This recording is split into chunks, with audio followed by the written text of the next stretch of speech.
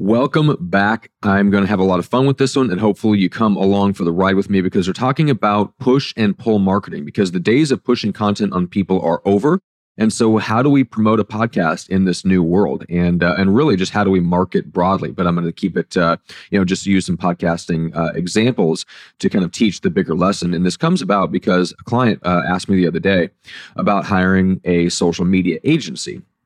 It was an agency that was promising to get a lot more engagement on her content. And the idea was for this agency to push out content across multiple pages, 2 or 3 different layers of pages and platforms and, lots of pushing, right? And it's a very appealing idea because it basically means that your content is everywhere, and who doesn't want to be everywhere? But I think the days of pushing content on people are over, at least for the time being. However, agencies are still selling the dream, mostly, I think, based on success stories from 3+ years ago. Now, why does all this matter? And it's because it affects everything about how you approach growing your podcast or marketing your business. So here's the big idea for today. There was a sweet spot in social media where you could push your content out to people, but that sweet spot is over. That's the big idea. So let me elaborate on this a little bit. If you haven't heard some of my other posts about this, I'm going to go through why I believe this, why I've come to this conclusion. So for me, looking at organic content, I believe that sweet spot lasted maybe around 10 years. I think the front end of the period was roughly marked by the launch of Gary Vee's book, Crush It. That was 2009. Grant Cardone's book, 10X, came out in 2011. Those books are both now 10+ years old, which is crazy to think about.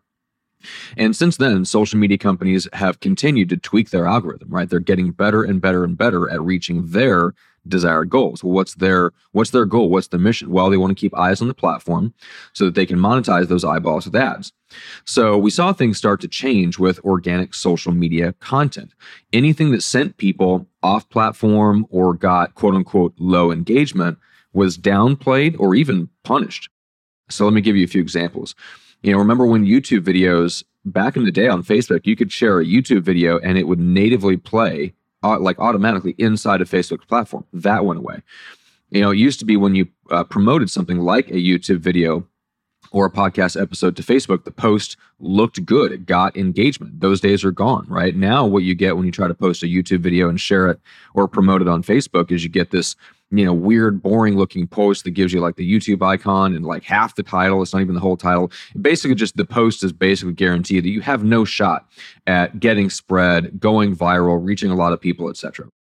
And then finally, Facebook devalued their business pages with algorithm changes, and that guaranteed that most people don't even see our business page content because it just wasn't as engaging as Facebook wanted. If you follow Facebook groups also, you can see that things like opinion posts do far better. Things like teaching posts just get completely buried in the algorithm. Nobody sees those. So now, organic content on social media has to get instant engagement or your post dies.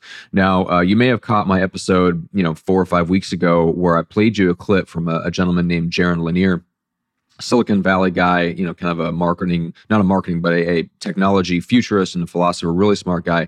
And we went deep into what that means and why social media companies have tilted to favor this kind of instant reaction, kind of high intensity emotional reactions. And unfortunately, to get that, you have to go negative a lot. So for more on that, go back and listen to that episode. I think it was about why social media is so much different now than it was 10 years ago. And I don't think really that the perception in the coaching and consulting community has really caught up to that. I was paying attention to something online here the other day. It was within kind of a group of coaches and consultants that I'm part of. And one coach is talking about how they love their podcast agency because they put up these beautiful clips of their podcast on places like their Instagram account. So I was curious. I'm like, I wonder what these look like. So I went to their Instagram profile and I found that those beautiful posts averaged under 100 views and got minimal engagement. Everything next to it that was authentic or off the cuff was getting 10, 20 times the engagement. Now, of course, there's a role for an agency to post about your podcast for you. I mean, we do that in our own agency, but that role has changed over the years, and I'll cover a little bit of that below. But the lesson here is that social media companies like Facebook have basically set the standard for the type of content that they want. So here's what it is. Here's the formula. They want content that is created by you in real time on their platform using in-app tools, exclusively and custom tailored to their platform and no one else's, which generates instant engagement, and that engagement tends to skew towards negative emotions, right? That's what the social media companies want. They want you creating content in real time, and they want you engaging in real time on the content that you created using their platform, using their tools only for their platform, right? They don't want stuff that's reposted. They don't want stuff that's split from 1,000 different places. They definitely don't want you taking a YouTube video and sharing it on social media. They don't want any of that. So the landscape has just shifted away from that whole Gary Vee crushing it, Grant Cardone 10X approach, right? Creating one piece of content and quote unquote pushing it out to every platform just doesn't work the way it used to. There was a time that it worked, and that time has passed, right? Because, why doesn't it work anymore? Well, those posts don't get the right kind of engagement. So now those posts are mostly seen by you, whoever owns the social media account, and maybe 150 people that you engage with the most, right? Those are the people that you probably already know. Those are the ones that see the majority of your content. And Facebook puts your content in front of those people and asks itself the question, does this get instant, fast rising engagement? And when it doesn't, it slams that post down and says, well, you're not going beyond those 150 people. Like nobody else outside of that is going to see it. Which is why if you go to people's social media profiles and you see like the reposted content, we'll get 85 views, 57 views, a couple of comments, handful of likes, blah, blah, blah. And then they go live or they do something that's more authentic and off the cuff, and it's hundreds, like they'll get 100 plus comments, and they'll get shares, and they'll get a ton of likes and ton of engagement and a ton of views. Social media has decided what they want. So for you, like if you're putting out, these kind of repackaged or sliced and diced things where you're trying to push your content everywhere, it might look good to you because you look at your content and you look at the accounts that you control and you see all this content going out. You're not realizing that 95% of that nobody else sees. You're the only one that sees it, right? So the social media companies have buried it with the algorithm, and you're the only one that's really seeing it. And agencies are taking advantage of that to continue to sell it because they know they can show you the content they've created. What they can't do is then prove that anyone's engaging with it because obviously they don't want to talk about that. So what does that all have to do with push and pull? Because that's the topic of today's, article and an episode that we're doing.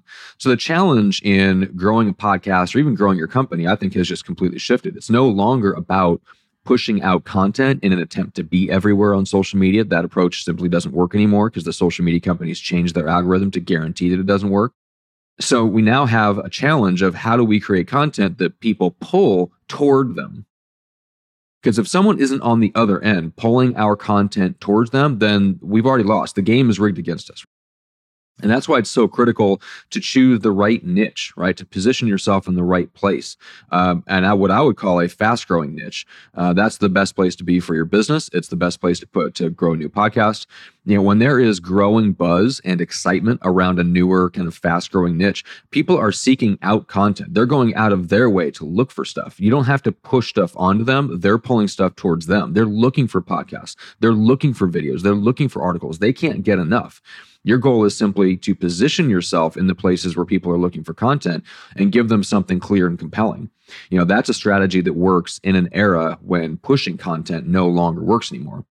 Now, I mentioned earlier that you can have these beautiful clips of your podcast go out on social media and they get very little engagement. So I just wanted to cover how has that affected our Done For You podcast service? Because of course, that's what our agency does is we produce and promote podcasts for coaches and consultants. The idea is to help them dominate a fast growing niche with a podcast and build the number one podcast in that space.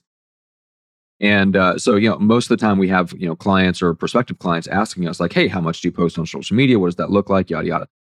And the answer is like years ago, we shifted away from recommending those types of audiogram posts that you see everywhere, or you used to see everywhere, I should say, where you see like a sound bar and people are talking, but it's just a picture of the host or the guest or whatever. And it's the logo of the show and all looks great. And it looks like it would be very engaging, except that most people are not scrolling through Facebook and Instagram with the audio on. And so there's nothing for them to see. And then the post just doesn't get engagement. So we shifted away from recommending those types of podcast promotional posts years ago, and we shifted into encouraging all of our clients to do their podcasts on video, which is already a big part of what we recommend for different reasons. But the more that they record on video with a good video connection, we can pull out video highlight clips, which is 1 to 3 minutes of the best chunk of the podcast, the one that's the most compelling that we think will get people to want to listen to the rest of the episode. And then because it's video, we can natively upload that video to places like Facebook, LinkedIn, YouTube. And of course, that's ever shifting. By the time you listen to this, Facebook may have pulled that capability back for all I know. But at least for now, you can do things like you can turn that video into something that's suitable for an Instagram story with your show logo at the top, a little transcription at the bottom. We've got a couple of clients that have big followings, 100,000, 500,000 on Instagram. And we're happy to create those highlight clips for Instagram stories because right now there is traction there. So highlight clips aren't a perfect solution. Of course, social media is always changing, but at least for now, things like highlight clips give you the best chance of having something that does reach more than just the core 150 of your followers, and give you a chance to be discovered on a platform like YouTube, as long as that highlight clip has good headlines and good SEO, which is something that we work hard at. Now, we do also post quote graphics to support when a new episode launches, but we do it with the understanding that they're basically just little miniature billboards that scroll past in people's feeds. It just kind of subconsciously or consciously reminds them about your podcast and to go listen to it. We don't expect that somebody sees that post and clicks it and goes, oh my God, I've got to listen to that episode right this second. Let me go do that. Like, that's not how human behavior on social media works. What we expect those podcast posts to do is just kind of be little billboards that scroll by and build awareness and visibility for the show so that people remember, oh yeah, I wanted to subscribe, or I have subscribed, but I haven't listened to this one. Let me go later today when I hit the gym and I'll pull that episode up. Like, that's how human behavior works. So the real work of promoting individual episodes, I think, for podcasts comes down really to email. Of course, we do that for our clients. It also comes from word of mouth from your fans, right? So fans sharing your episode with other people, social media, or just in person, whatever. And then finally, guests promoting their episode, again, mostly through email, because the podcast, if they're going to share their podcast episode on social, again, those posts also don't get a lot of engagement. So counting on your guest to send you a flood of thousands of new listeners because they posted about you on Twitter or LinkedIn or something just isn't realistic, because the social media companies are slamming those posts down in the algorithm too. So just recognize your guests are having the same issue. So when you bring a guest onto your podcast and you don't get immediately flooded with a new, round of subscribers and listeners and things like that, just understand that guest is probably having the same issue that we're all having, which is social media is not interested in promoting your podcast. So keep that in mind. So the real work of promoting individual episodes comes down to things like email. So email is a big part of it, encouraging your guests to share it by email, giving them the tools to do that, which we do for our clients. So if you want to explore what it looks like for us to do everything for you in your podcast, whether it's guest booking to email marketing, the video highlight clips I mentioned, whatever, just grab a brainstorm call. There's a link on our website. Then there's probably a link right below this episode, this article, where you can do that.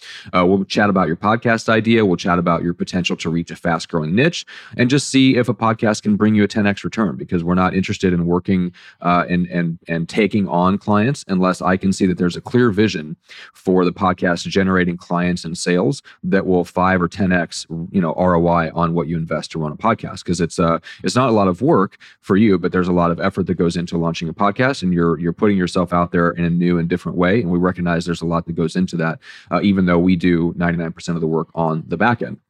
So I'll leave you with this.